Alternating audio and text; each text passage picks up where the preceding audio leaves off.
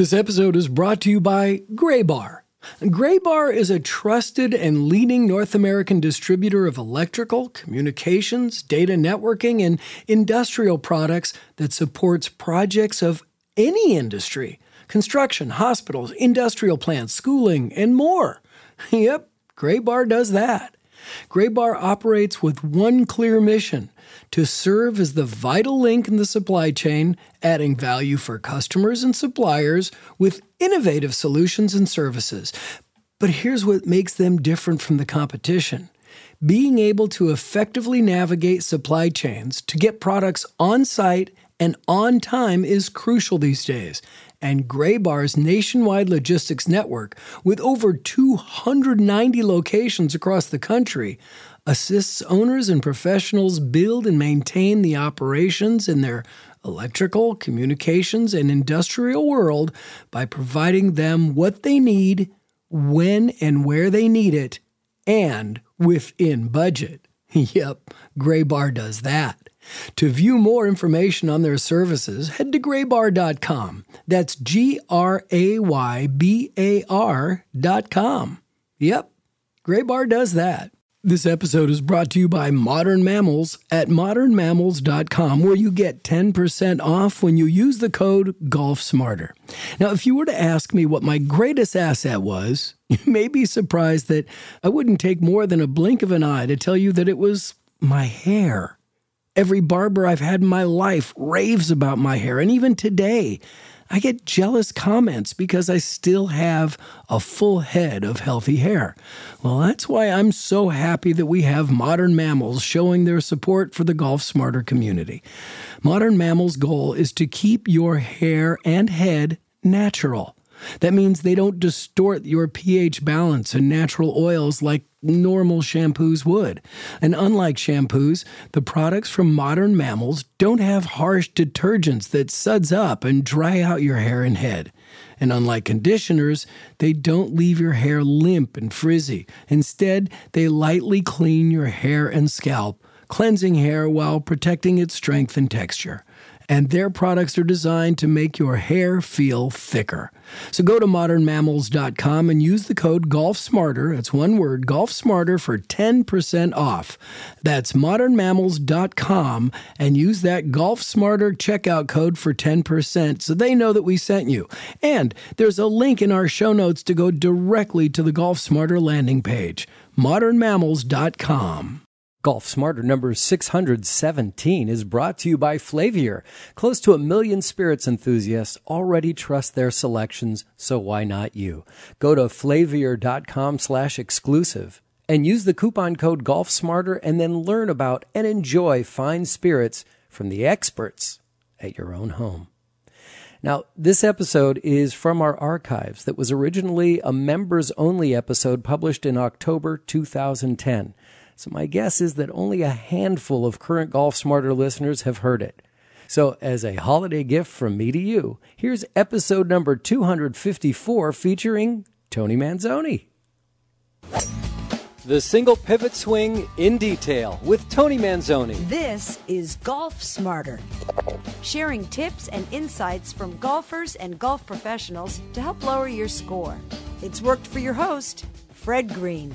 Welcome and thanks for downloading the Golf Smarter podcast. Hope your days are going well and that you're rooting for the Giants. Okay, you can root for the Rangers. I'm rooting for both of them. Of course I want to see the Giants win, but I'm so excited about this World Series.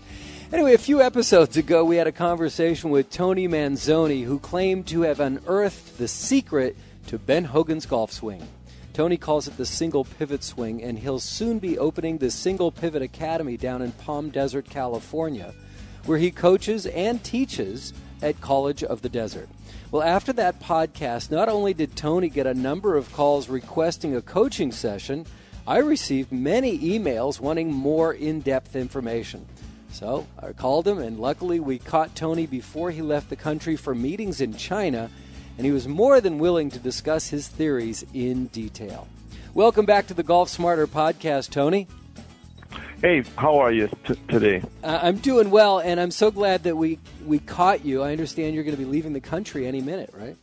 Yeah, I'm going to China, meet with some government officials about doing some golf courses there, and also creating some golf schools, and kind of tied into what we're doing with Golf Illustrated here at College of the Desert. Wow, that's very exciting. It is, and it's my first trip to Asia, and I'm so excited about going to China because right now I think that's a hot spot for all the golf activity in the world. One of my business activity, not just golf. Yeah. Oh yeah, everything, and golf is kind of the criteria for people that are working in various industries to do business.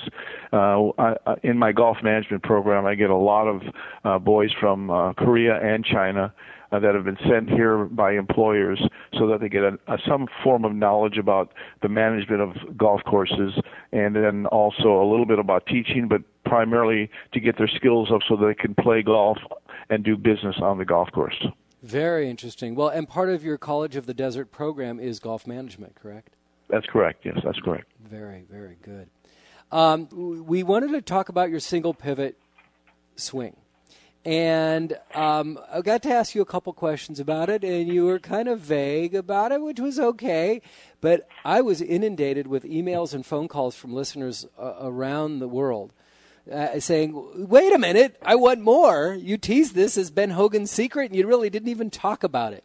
So it's not much that I would call someone back and say, hey, can you do a second episode, in a couple of weeks? Usually we'll do long interview and cut it into two. But this time we had to call you back and get you to talk more about the single pivot swing.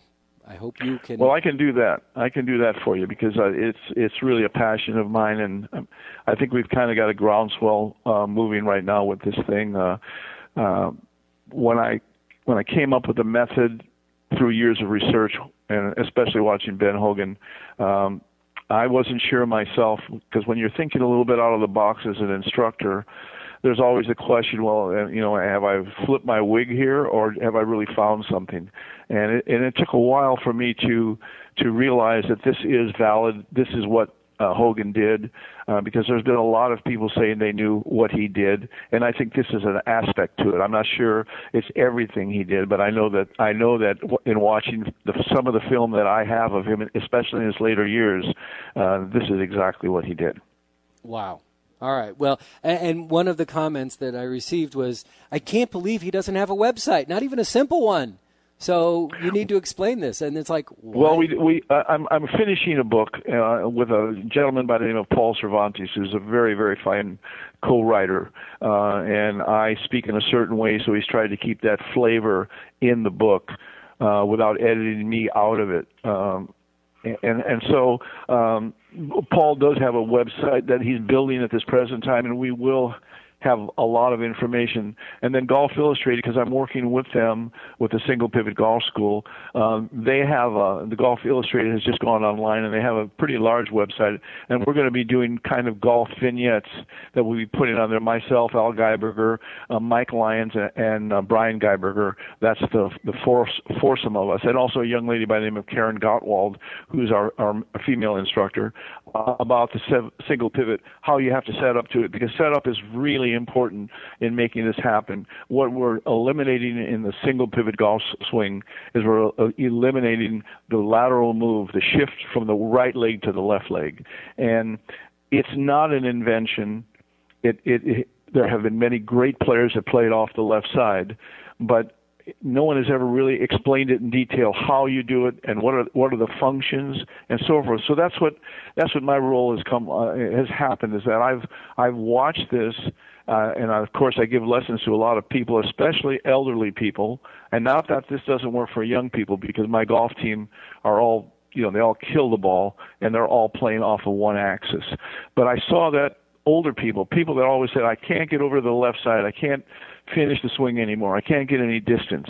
I've increased their distance just 2 to 3 clubs by just putting them in the right position, by setting them to the ball correctly, and then keeping them there throughout the motion so that there's not a lot of weight on the right side, so they can clear their left side. They can turn their chest left of the target and get the right shoulder pointing at the target. And while they do that, the left arm stays connected high on the chest. And that's the secret of this. It's playing off of one axis. Now, we're not tilting the shoulders, so this is not stacking and tilt, and I don't mean to infer that what they do is wrong. I don't like to get into those things. But you can't hurt your back doing this. When you're tilting your shoulders, especially on the through swing, you're going to end up in what we used to call a C position. And there's a little bit of strain on the lower back. And all the people that played from that era that finished with the head back and the body kind of in a C position, they all were troubled with their back in later years. And Hogan, if you see any pictures of him, he posted up so that he was on a straight line because he didn't work that way. He didn't work down and under to hit the golf ball. When you do that, you have to turn your arms over. There's two ways to square the golf club. You can turn your arms over and hit it, or you can rotate your body and keep your arm connected to your body like it's a lever connected to a gear. So when you set up to the golf ball, the first thing you're going to do is you're going to set up 60-40, 60% of your weight on your left foot and 40% on your right. And why you're doing that is because you're aligning your left hip to the outside of your left foot. And that's impact. In other words, when we hit the golf ball, whether we sway off the ball and come back to it, that's where we're going to end up. But with this concept, we're going to get against impact to start with. So we've positioned the legs in the proper position. And now all we have to do is rotate the upper part of the body, and we're going to coil the body without moving that center, and that's our head. We're going to stay, our face will be right down on the golf ball, okay? So the right shoulder and the right hip are going to turn behind us, and that's going to pull the arm around the body with the rotation. I'm going to stop you for a second here because as you're describing this, not only am I trying to do this, I'm standing up, I got a club in my hand, I'm doing this. Good. I'm sure there are people who, listeners right now, who are on a commute train standing there doing this with me. So let me just kind of visualize this. So when I'm bringing my hands back, I'm not bringing my hands up. I'm bringing my hands more back. But you're not bringing your hands back. Your arms are connected to your body, and you're turning your upper torso, and your arms are being moved to a position behind you.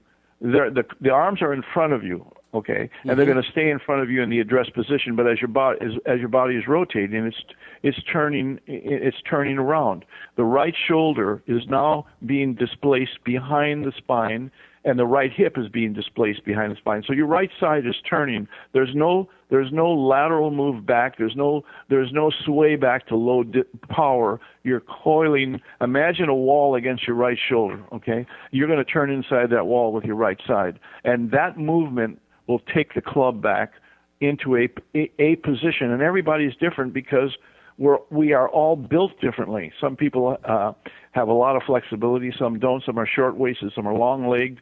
So there's no position you can say you have to take the club here. So by connecting the arms slightly on top of the body at address, we, from a single axis, which is the left leg, and we stay against that brace, almost the feeling of there's an imaginary wall on your left side. Okay, so now from that position, you're going to coil the upper body, staying centered. Okay, so when we coil, we're not going to tilt our head to the right. We're going to stay right on that ball. So the right shoulder, right hip go behind us, and the club, the arms will follow. The left arm is going to go across the chest. Now this is the big key. It's going to go across the chest, and the left arm should sit fairly high on the left pectoral muscle. Okay. Years ago, there was a great player by the name of Dick Mayer. He won the U.S. Open, the World Open, had a little problems with alcohol in his later years, and I met him, and he used to watch me hit balls, and he used to say, "Son, you've got to keep your left arm on your tit," and he meant the nipple, okay? And he wrote a book subsequent to that. Gerald Ford was in the Gerald Ford Library. He gave me the book, and in that book it says that everybody has a area in the body that defines where the left arm should be, and the left arm should be right above that nipple on the man on the left pectoral muscle, okay? And he would watch me hit balls and say, "You got to keep your arm up on your tit." And I used to think, this guy's whacked out because I had no idea what he was talking about until I learned that position is paramount to hitting the ball solid and straight time after time after time. Because when the left arm stays high on the chest, the only way it can move, because it's connected to the body, is the rotation of the body opening up through the target. Kind of like if you've ever seen Annika Sorensen play. Annika was was a real rotator of the golf swing. and it looked like her body was facing the target at impact. And that's exactly what it was. So if people out in the audience would stand up, if they can do this, and put their arm right across their body, and then take their right arm and hold their left arm high against the chest, and then just turn the body and see how the arm moves with it. It's not coming off the chest; it's still pressed against it. Right. But if you keep turning left, the club will square itself. Now, you talk about seniors being able to do this.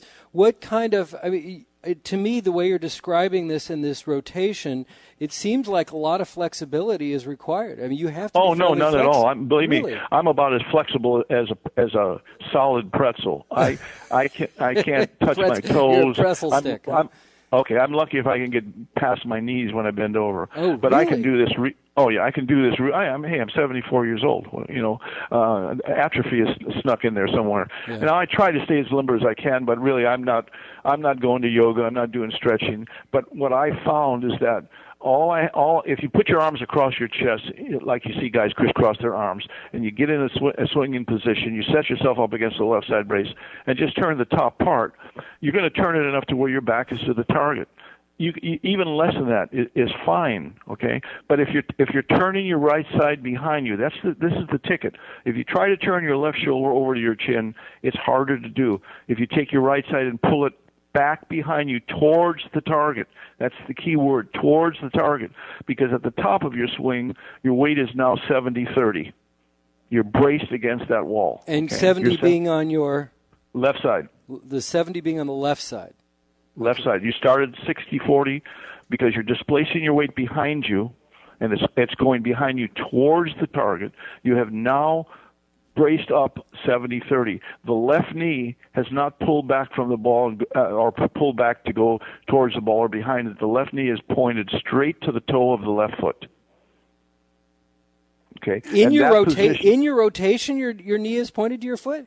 You're not bending your knee on that rotation. Well, your both knees are bent. Okay. Because I'm trying to talk you through this. Okay. Right. So now, as I turn my right pocket and my right shoulder behind me, okay, towards my left heel. As I do that, my left knee points towards my toe. Towards the toe on your left foot. Left foot. Okay. The right leg will elongate. It won't lock, but it'll get steeper. Mm-hmm. Okay, so now you're braced on your axis that you're going to swing around. Okay, so you're there. Okay, now all we're doing is we've coiled the top part of the body. Our legs are in position. So now all there is left, by staying connected high on the pectoral muscle, okay, we just unwind our chest through the target, around the left leg, and we finish with the chest pointing left of the target and the right shoulder pointing at the target. And trust me when I tell you, I've got an 86-year-old man that when he first came to me and he took the club back, he looked like a tree falling to the right. He had no conception of turn. I've got him on his left side now, and he's hitting the ball farther now than he did when he was in his 50s because he's hitting it with his whole body. He's not working down under so that his arms have to flip over so that the arms lead the body. He's hitting it with his chest, his core, his hips, and the last thing through is the club head. So as his body unwinds, the club head hits the ball. Now, if you're on the right side and you try to do this, you're going to spin out open. You're going to spin open, but you can't get open enough when you're on your left side as you start unwinding. You can open up as early as you want, and you're just going to hit the ball harder. Okay. Now the key as we do this is that the left arm must stay on the chest as you open. Okay. So you're going to be turning level. You are not going to be working down. You're going to stay level, like Hogan did in his later years, and you're going to smash the ball. And the byproduct of this is that whether you pull it or push it, and we will do that for our life. No one's going to hit it dead straight at the pin every time. They're going to push it a little right, but there'll be no side spin on the ball because the club head is held square throughout the hitting area. There's no rotation to square it. It's square from the beginning to the end, okay? So you'll pull it or push it dead straight. So your shot dispersion is going to get real narrow, real narrow. So you're going to start hitting... Yeah, you're going to hit a lot of greens and a lot of fairways, and you're going to hit the ball much more solid, which will make your average hit further. See, when we move off the golf ball, and it's a trend in teaching. At one time, the Nicklases, the Palmers, they stayed right on the ball. Their head did not move. It didn't move because they didn't make that little lateral move on the backswing. And then all of a sudden, instructors start saying, it's okay to move your head. And I'm here to tell you that's a bunch of BS. It isn't okay to move your head because you got to move it back to the place you started, because that's your center, before you hit the golf ball. And, unless you're Nureyev or somebody like that, how do you do that, especially when you get past 50? So that's why so many people, we have a driving range here at the college, and you see people, and they're just locked back on that right foot, the ball goes right, and their instructor says, well, shift your weight. Well, that's the problem. They did shift their weight. They put too much weight on their right foot. They shifted the weight too early. Yeah. Once you get back on that right side, unless you have an athletic body, and even the athletic guys that are arm swingers, every now and then they're all over the place. I mean, you look at Dustin Johnson, tremendous athlete, tremendous strength. He can hit the ball 2 miles, but every now and then he can hit it so far off the fairway. Mickelson, another arm swinger on the downswing, but you can see it when the arms come down. The body can't rotate and the arms come down at the same time. If the arms come down, the body's going to follow the arms. When you're a rotator, the arms always follow the body. And because you're not turning the club over, the club head isn't going to be open a long time, closed a long time, and square for just a moment. So now you're eliminating one of the things that happens to all of us. As soon as you get anxious, as soon as it means something, our eye-hand coordination runs down our leg. I mean, that I don't care who it is. You saw Dustin Johnson in that one tournament where he stood in a bunker. Well, he didn't have to be in that bunker if he could have just hit the ball in the fairway. But because he has to square that club with his arms, as soon as it gets really important, you're gonna hang on, or you're gonna release it too early. See, and that's what he really figured out. And in his later years, he made statements. I square the golf club with my body. Okay, well that's how. But he didn't tell you how to do it. That's what the single pivot school and concept is about. It tells you how to do it. And I want to tell you, and I don't mean to brag, but I am going to brag. Since I've been Please teaching be my this, guest. Yes, since I've been teaching this, I have had nothing but repeat business and nothing but referral business, and people sending me emails and telling me I never hit the ball like this. I haven't hit it like this since I was a kid. Blah blah blah blah blah, and it works. I've got Al Geiberger, who's a pretty good golfer in his day, doing this. Okay, Al Geiber was voted as having one of the top swings and the top 5 best swings, and he is now a single pivot player. Okay, I have a terrific teacher from Canada that was reluctant to this at first, although he tried to stay centered to the ball. But once he got all the pieces together, his following now is expanded tremendously because you get instant results. I know one of the guys that heard your podcast came down to see me. And, really? Yeah. Oh, yeah. I've had 2. Actually, I had 2 lessons. And this one young man, he said, well, that's great to hear. Thank you. Yeah. And I said, what do you shoot? He says, well, I'm about a 20 handicap. So I said, well, hit a few balls for me. And immediately I saw he had his hands out of position, and he was just swaying back on the golf ball and with no power. And then here he's in his probably early 30s and well-built guy, and here I'm this over-the-hill pro, and I get up there with a 9-iron. I'm hitting it past where he's hitting a 7-iron. I mean, way past. And he said, where are you getting all that power? And I said, because you're hitting it with your flick of your wrist, and I'm hitting it with my whole body. Mm-hmm. And I got him in position, and I'll tell you, after about the 15th golf ball, he was blasting it out there. He said, I've never hit a ball this far in my life. Oh, gives me the chills. Well, it's awesome. Believe me, when I tell you, it gives me the chills, because my passion is teaching, and we all want to make money, but I promise you, this is like an elixir for me, because I finally found something that really works for I don't care what level player. And I've got some kids. I've got a 12-year-old that I'm going to give a playing lesson to. She's had 6 lessons, and she hits it so far and so straight, it's just ridiculous. But she's blessed, but she's also lucky that she got a fellow like me that didn't teach her shift to the right, shift to the left, because she'd be chasing that monkey for a long, long time. Well, I'll tell you, my passion is finding people like you to share this knowledge. So I'm glad that we found each other. Now, I received an email from a listener in Joplin, Missouri, and he had a number of questions. He he says that I just finished it and I had a lot of questions. Instead of writing to you, he thought he'd write to me so that maybe I can ask you again. And Sure. You mentioned a couple times about Hogan's later years. He was just curious: is that is those later years? Is that after he wrote the 5 lessons? Oh, yeah, way after. Way after. Okay. So Yeah, he says way that he's intrigued by what you're describing, and he's read Hogan's 5 lessons, and it really didn't help him as much as he would like. He wants to know. Well, if you read Hogan's, there's a lot of really great stuff in Hogan's, but what he says in there, and I mean, they asked him near his death because he went to Golf Digest in the '90s to release a secret, but he wanted a six-figure payment, and they refused, and so I think he took it to the grave with him. But they asked him in his later years, well, what was your secret? What really was it? Because there's been a lot of speculation. And he said, they're going to have to dig it out of the dirt like I did. And I just love him for that because he had no gurus. He had no real video, nothing to work with. He had to get out there and just beat balls. But he got an idea in a dream state, and I know what that I really believe I know what that idea was, and it wasn't weakening his grip and all that pronation and supination stuff. I mean, he may have done that, but I've got film, and you can look at him at the top of his swing, and his weight is on top of his left side. His right leg is so steep and so braced, and you can see he's right there ready to rotate. So he eliminated that transitional move that I don't care who you are, whether you're a tour player or a high handicap player, it's difficult. You've got to move laterally onto the left foot and then rotate. And you have to time that rotation in a split second when that club is really, really moving. And for some of these young guys that hit 3 or 4 fairways and then blowing out of bounds, right or left, and never knowing what, they know what I'm talking about. Because I was one of those guys. When I was a young man, I was a very good player.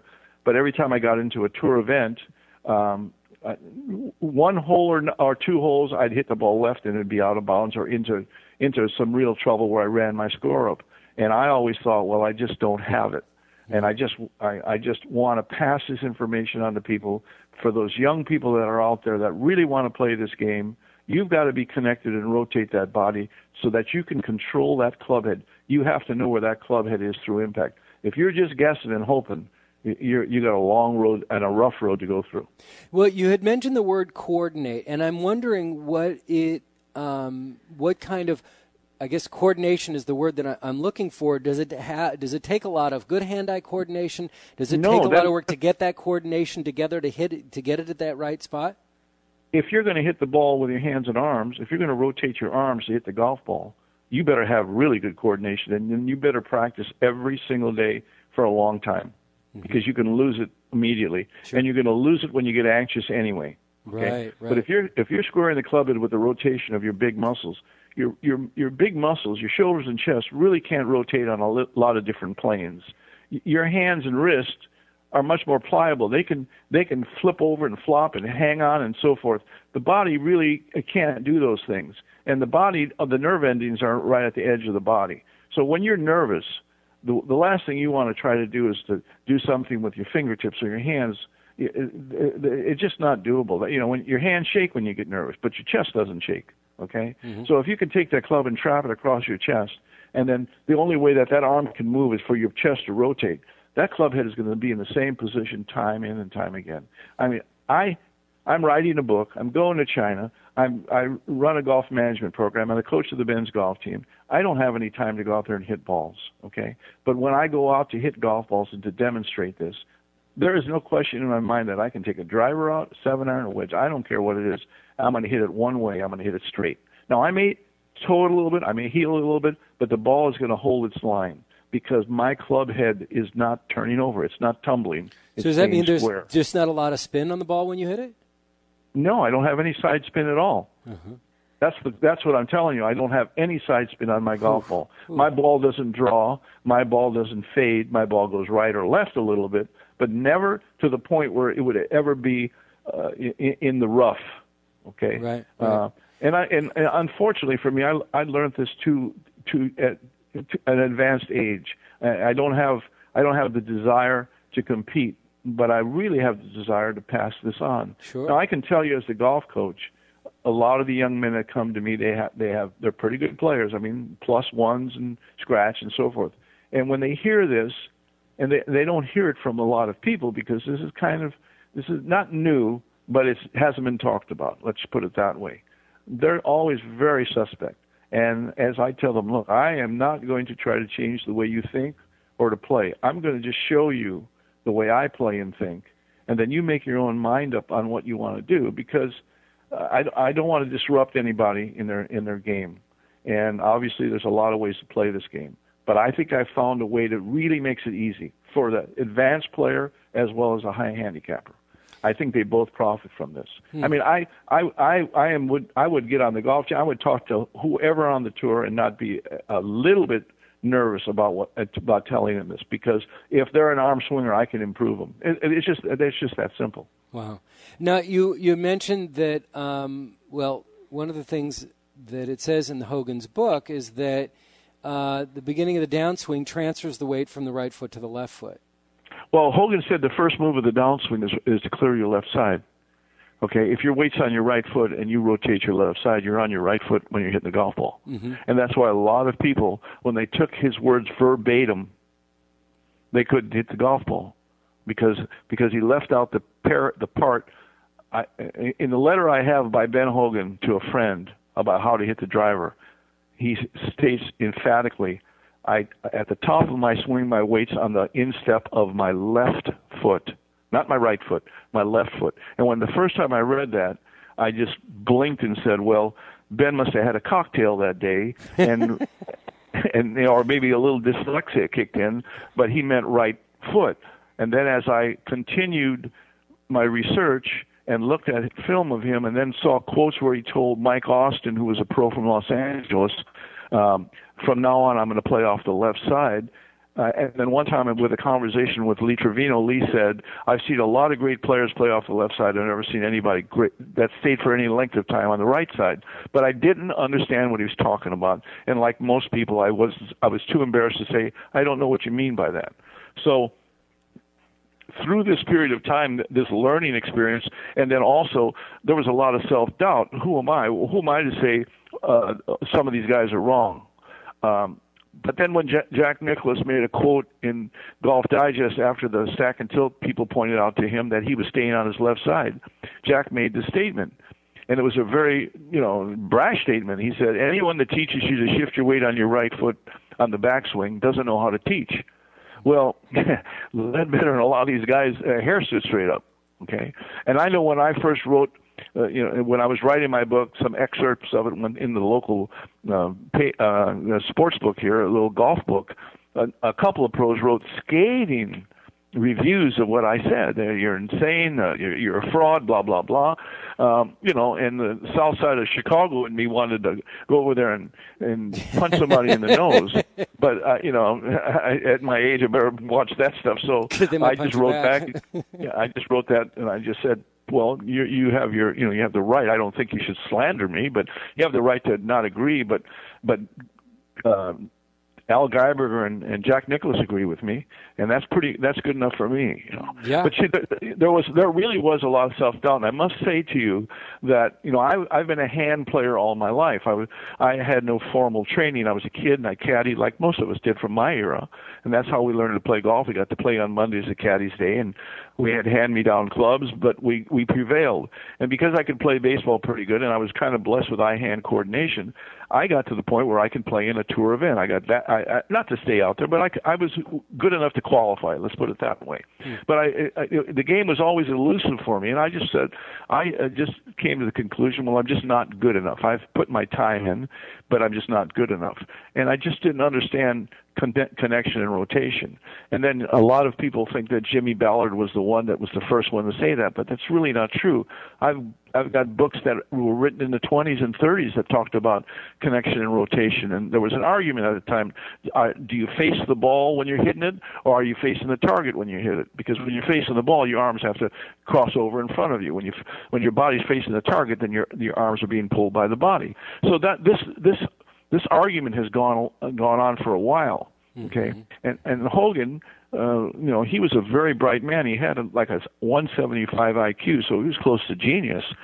He figured it out. He got a thought and figured it out and worked on it. And I don't think he ever really divulged his secret. But you can see it in his later film. You can see it so clearly. You can see his rear end is totally on his left leg, as was Nicholas. Even though Nicholas hoisted the club upright and Hogan took it around them, they were still against that brace. And I think that is, playing off of one axis it really eliminates a lot of the error made on the transitional move. And then the coup de grace on that is if you could keep your left arm connected high in the chest so that the movement of the body rotation brings the arm into impact, then you got the best of everything. And that's what we teach. There's some finite things like when you set up to the ball, your right hip has to be on the inside of your right foot at address. And then when you go 60-40, you find that the left hip has to be in line with the outside of the left foot. So the legs are going to be reactionary to the swing. You're not going to have to drive the legs. You're not going to have to move the lower body and then the upper body and all that stuff.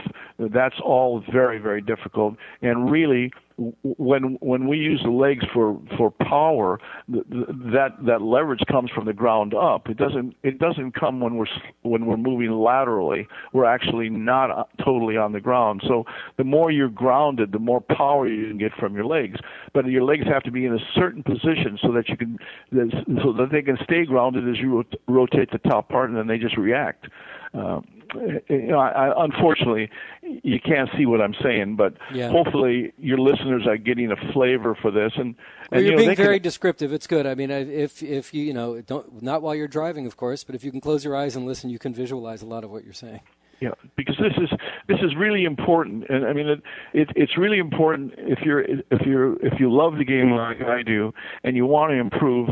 And the beautiful part about this whole concept is you can do it from your chip shot to your drive. It's the same exact concept. You are connected at the left arm, and you rotate your body through the target, and it pulls a club through. The club can't turn over, and you're going to hit really wonderful shots. And we're not trying to stay behind the ball. We're trying to move through the golf ball. Again, that's another concept. See, when you drop your right shoulder down, your head goes backwards. It goes away from the target. Your body arches, and your hands turn over, and you hit the golf ball. But the true rotational person doesn't drop down and hit the ball. His right side stays level, and he just slams his right side through that golf ball. He hits through the golf ball. His right side goes past the ball. If you're using the golf ball, and this is what I tell all my students, use the golf ball as a line. It's just a point of reference to align your club head to the target, but you've got to move past that line. Your divot has to be on the other side of that line. It can't be behind that line. When you put your golf club behind the ball, if you brought the club right to that spot each and every time, you'd be hitting the ball fat because the club sets behind the golf ball. So we've got to catch that ball and then the divot forward of it, okay? So we've got to be moving through it. The more underneath you work, for all the people that hit it thin and fat and thin and fat, you're behind the ball. So you have to be in position to hit the ball with power, and most people are behind the ball too far. So the only thing they can fire is their hands, and they hit and fall back. They step back in the box like a lot of baseball players used to do. I mean, that move is prevalent in golf. There's PhDs with that movement, I can tell you that. Clearly, there's not. I mean, this seems to be your creation, your discovery, not your creation. Obviously, you're basing it on what you're watching from Hogan. But even if you were to put in a search engine on the internet, single pivot swing, it's going to pop back up with stack and tilt. Yeah, and it's not, and believe me when I tell you, the only similarity is that we set up more weight left, but that's the only similarity. Stack and tilt is totally different than what I do, and God bless them. Yeah. That's their method. I don't talk about their method because it's not my method, and it's not what I believe. And I'm sure they're just as passionate about their method. Heck, they wrote a book and they did a tape. But I can honestly tell you that when my article came out in Golf Illustrated, I got a lot of emails from people that bought their book and bought their tapes and said, I can't do this, it hurts my back, but when I tried your method, I could hit the ball. Now, does that mean I'm right? No. It just means that some people think that my method is easier. I do know one thing. Ben Hogan rotated through the golf ball. He didn't tilt. He was stacked. He was what we call posted straight up and down when he hit a golf ball. He did not tilt back. His chest was left of the target, and he was always in perfect balance. He didn't go down and search for that golf ball. He didn't need to do that. He could turn to the ball. He cleared his right side. And his early swings, he was very long with the swing. And his swing looked the same, but there was a big change in his golf swing. His knee position was more towards the ball as he turned. In his later years, his knee jetted straight out to the left foot, as did a gentleman by the name of James Barnes in the 20s with hickory shafts. So again, that wasn't Hogan's invention. It was I'm sure Ben found that when his knee worked that way, he was more balanced and braced, because that's the whole key here, is that your body has to be ready to make a really athletic move. And when it's drifting right and drifting left like a willow, there's nothing athletic about that. Mm-hmm. Some brands offer you low finance, or cashback, or servicing. Renault don't do ors. We do ands. The Renault Kadjar with 1.91% APR and €1,000 cashback and 3 years servicing, saving you thousands. Renault, the brand with the ands. Visit your local Renault dealer. Finance is made under a hire purchase agreement. Terms and conditions apply. Deposit required, subject to lending criteria. See Renault.ie. One of the things that you haven't mentioned yet as a comparison or even its relevance are the other terms that we hear so frequently are the single and two plane swing. Yeah, and Jim Hardy, is it Jim Hardy? Yeah, mm-hmm. He wrote the book, the on plane swing and the single plane swing, and right. And he's a very fine teacher, and he even shows that Hogan got a little bit on his left side when he does his demonstrations. I believe that the body rotation puts the club in a position, just like when you're going to throw a baseball, you kind of wind up, but there's no specific position that you put your arm in. Your arm goes to a place where your body feels strong so that you can make a hard throw. And I think the golf swing it has to be that way. I think that when we set up properly, and if we're not changing our spine angle, if we just rotate the body and keep the arms connected to the body, that they're going to find the position that you should be in. I have never believed that you should try to get your wrist hinged at the top or flat at the top. I think that hurts people primarily because they're thinking about their hands and their position, and you can't shut that off at the top. You're going to be thinking about your hands and trying to get that club flat at impact.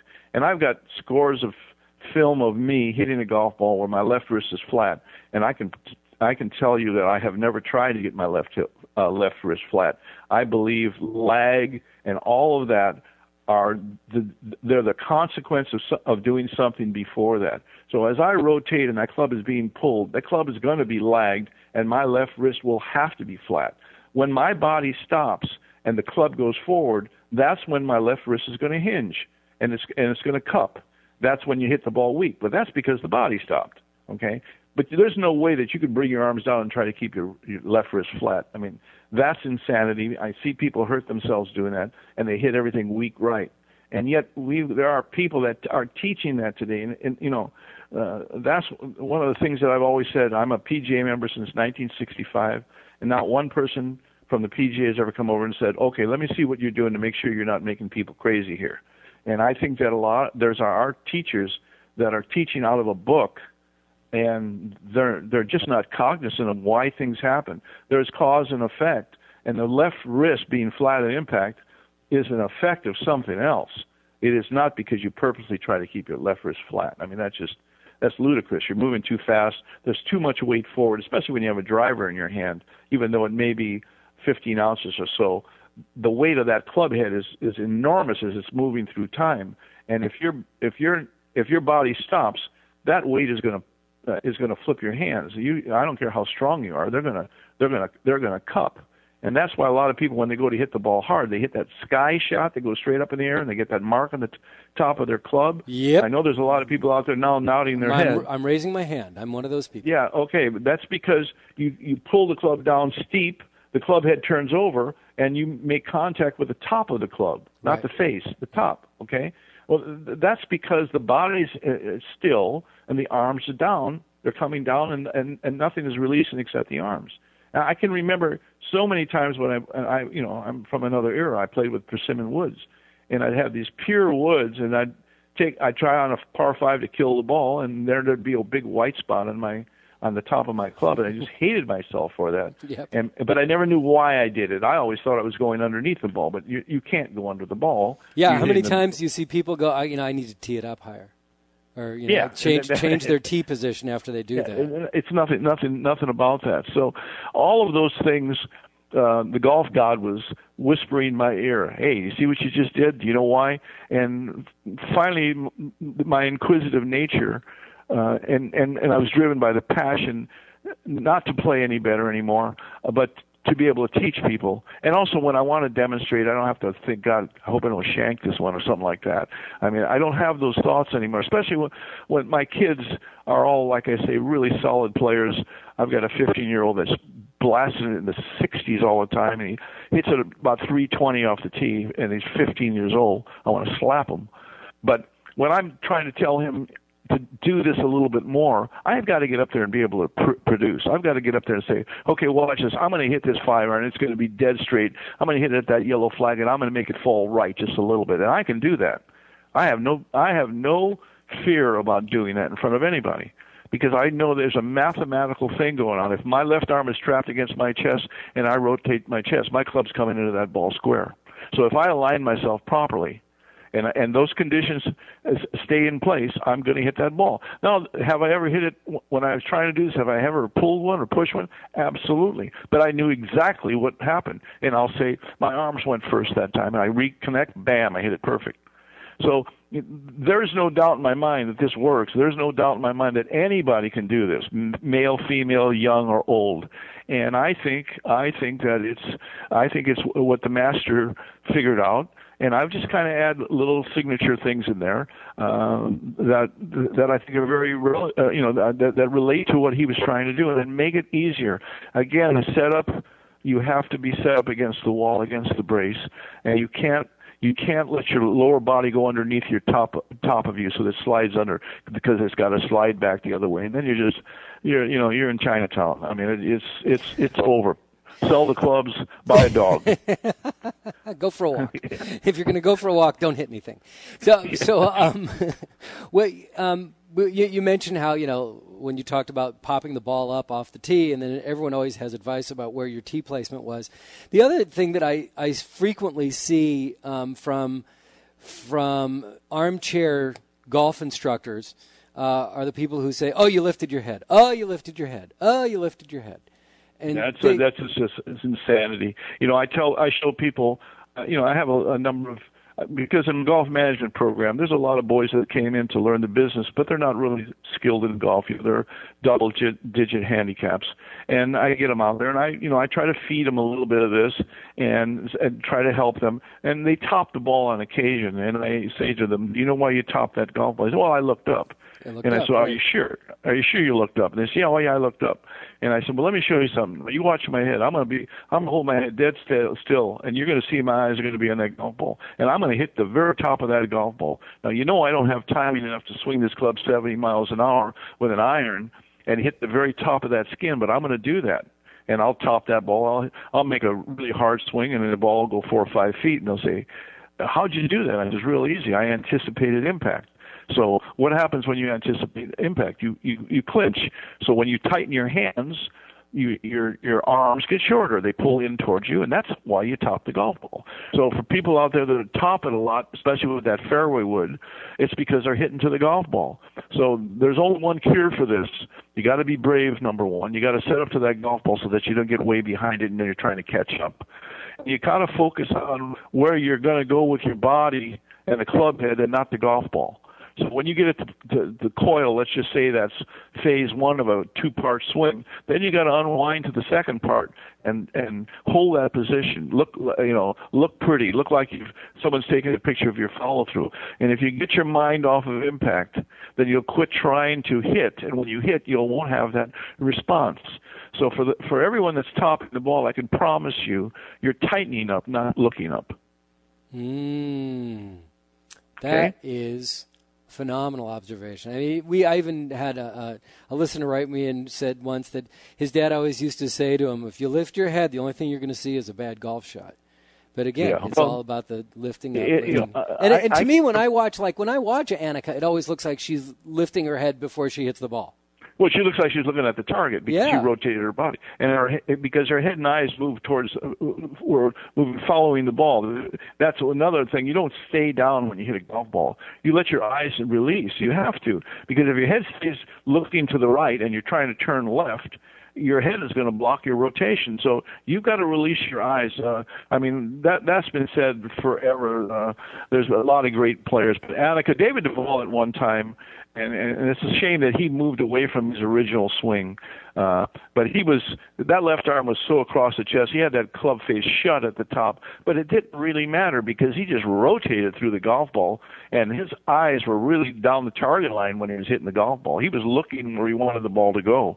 And Annika did the same thing because, typically, if you're staying in your spine angle, you don't want to focus on the golf ball anyway. I mean, they're old saying, a good player sense where the ball is, and bad players stare at it.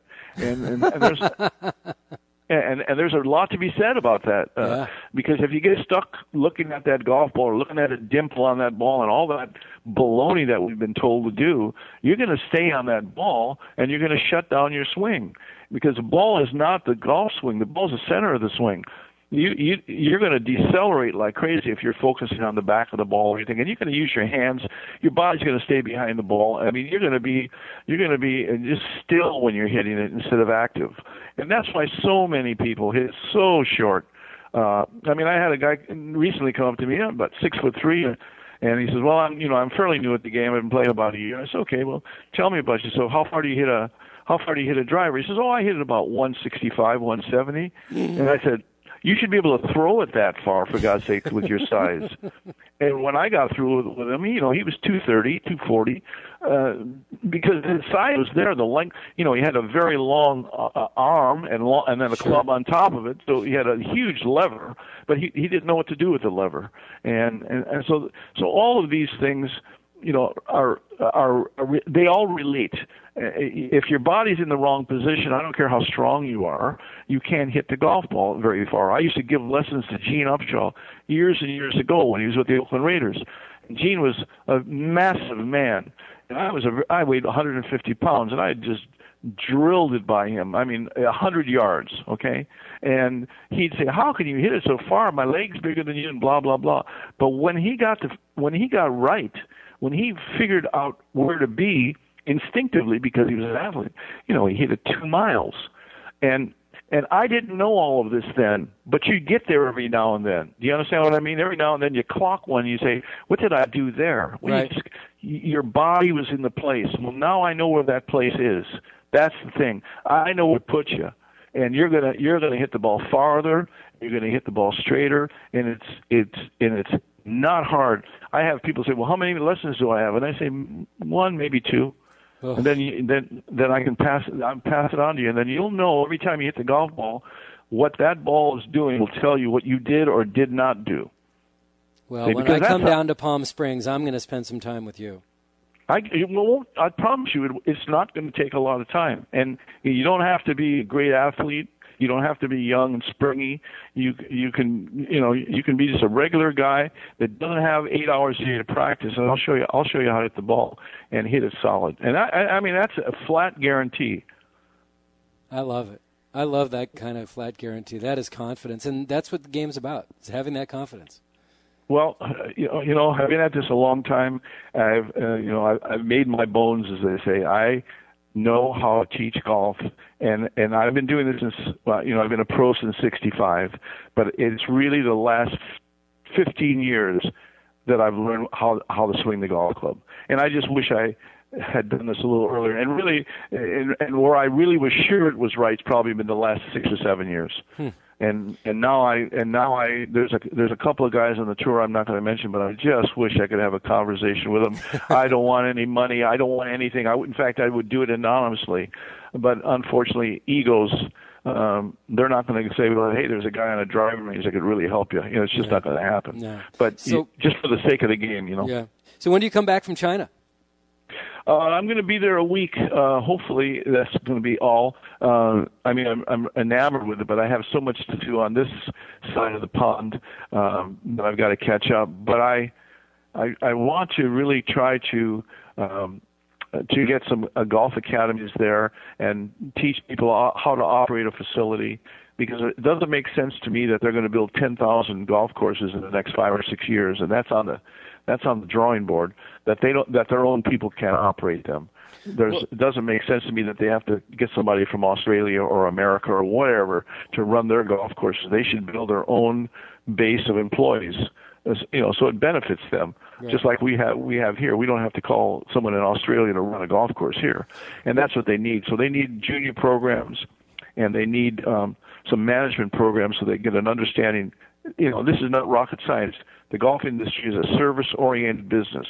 You accommodate people, you anticipate what they're going to say before they do it, and you're ready to perform that accommodation. And that's it. Learning to fold a shirt or sell a set of clubs, come on, we can all do that.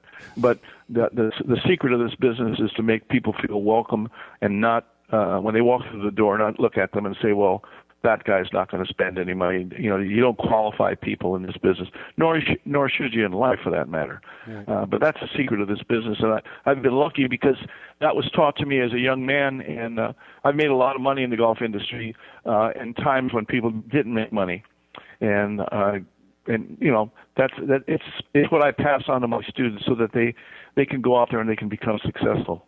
Well, if you received 2 phone calls from the last episode that we barely even scratched the surface on the single pivot swing, I'm hoping you're going to get a lot more emails and phone calls. I will make sure to post your email address on our blog site, and you told me Manzoni at correct?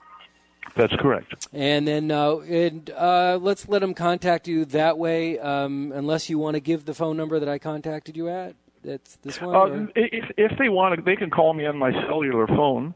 Okay. If they don't agree with me, please don't call me and call me a bunch of names. I get enough of that on a daily basis. If you don't agree, call me. Just get a hold of me, and we'll do that. My cell phone is 760-534. And you have my email. And anyone that's interested in trying to find out more, if they're a little bit confused, drop me a note or give me a call, and I'll be happy to help them in any way that I can. Well, like I said, I'm going to try to come down to the Palm Springs area around the first part of 2011. And if I do, and we get a chance to get together, I hope that you'll allow me to bring a video camera and maybe even put a little bit of video on here so we can get that on Golf Smarter TV too, to show people, because based on this information and the emails that I've received, they want more information. They are intrigued by what you're saying and want to know more, so we've got to get it out there. Well, that's great, and I really do appreciate the opportunity to tell you all this stuff, because it's like I feel like I have lightning in a bottle right now, and it's trying to get out, and I want to get it out, and not so much to praise myself, but to help people with this game, because it's such a fantastic game, and to suffer with it, like I know I did for many years, is ridiculous. If you get the right amount of information, it isn't that complicated. We're not building a rocket here, okay? We're swinging a club, and if we just play on an axis and rotate around that axis, it makes it so much easier. Yeah, that was clearly recorded a while ago, but that's part of why I love to do this podcast. Here's an episode recorded more than 7 years ago, and I was reminded of some really important information to help my game.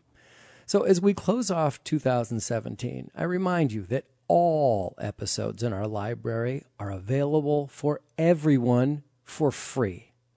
Now, between 2009 to earlier this past year, 2007, only our paid subscribers could access half of all our content. Now, you should be aware that at least 300 episodes can be heard from your favorite podcast provider.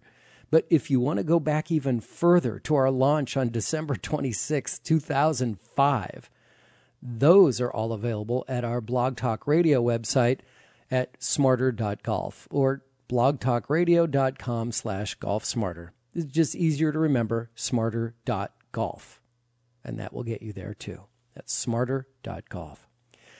This episode of Golf Smarter is brought to you by Flavier, who wants to help you discover and experience spirits in a new and fun way. Flavier has compiled an amazing collection of more than 15,000 spirits. And I was telling you last week that I received my welcome box from Flavier, and I was going to crack it open for my son's birthday dinner. Well, in the welcome box, you receive 3 50 milliliters, which is, I guess, about 1.7 ounces, 3 hand-selected samples in a great-looking package, and coaster cards that provide the maker's name, the sample name, and descriptive words and images for the variety of flavors you'll experience. What happened is that after dinner, we tasted and loved the Breckenridge bourbon so much that we were all completely satisfied. There were only 4 of us. But we were all completely satisfied with this discovery. Of course, the other 2 samples were happily enjoyed during our holiday parties. And you? Have you checked out Flavier.com yet? If you appreciate fine spirits but don't have a resource to discover great new tastes, then you need to sign up for yourself and discover what Flavier has to offer. There's usually a waiting list to get into their club, right, into Flavier. But they like golfers because golfers enjoy the finer things in life, including the finest of fine spirits. But even though there's not many opportunities to join this awesome program, Flavier has given the Golf Smarter community an exclusive offer to join their nearly 1 million spirit enthusiasts. Go to Flavier.com/exclusive. That's spelled FLAVIAR, V as in Victor, IAR, Flavier.com/exclusive, and make sure to use the coupon code GolfSmarter during checkout. Of course, if you didn't memorize that, it's in the show notes and it'll get you right there. And part of the reason I wanted to bring back a classic episode featuring Tony Manzoni is that next week we're starting year number 13 of Golf Smarter episodes. And with it, we'll be ending each new episode with our feature, the Golf Smarter Academy, presented by Health IQ. Phase 1 of our academy are your questions and Tony's answers. And if Tony answers your question on the show, you'll receive Tony's DVD, The Lost Fundamental, and a workout shirt from Health IQ. So if you have a question about your game that doesn't require a paid lesson, but you'd still like to get the advice from a legendary teaching professional, call our Academy line at 415-761-1498. That's 415-761-1498. For more, check out our dedicated page at golfsmarter.com/academy. And please connect with us at Golf Smarter on Twitter, Facebook, Pinterest, and Instagram. And on Twitter or Facebook, join in the hashtag Turn Off Your Radio campaign. I don't know if it's a campaign or just some ideas to add and share your podcast recommendations like I've been doing. If you have any questions, comments, or suggestions, please click on the Hey Fred button at golfsmarter.com. With the Lucky Land Slots, you can get lucky just about anywhere. This is your captain speaking. We've got clear runway and the weather's fine, but we're just going to circle up here a while and get lucky. No, nothing like that. It's just these cash prizes add up quick. So I suggest you sit back, keep your tray table upright, and start getting lucky. Play for free at LuckyLandSlots.com. Are you feeling lucky? No purchase necessary. Void where prohibited by law. 18+ terms and conditions apply. See website for details. With Lucky Land Slots, you can get lucky just about anywhere. Dearly beloved, we are gathered here today to... Has anyone seen the bride and groom? Sorry, we're here. We were getting lucky in the limo and we lost track of time. No, Lucky Land Casino, with cash prizes that add up quicker than a guest registry. In that case, I pronounce you lucky. Play for free at LuckyLandSlots.com. Daily bonuses are waiting. No purchase necessary. Void where prohibited by law. 18+. Terms and conditions apply. See website for details.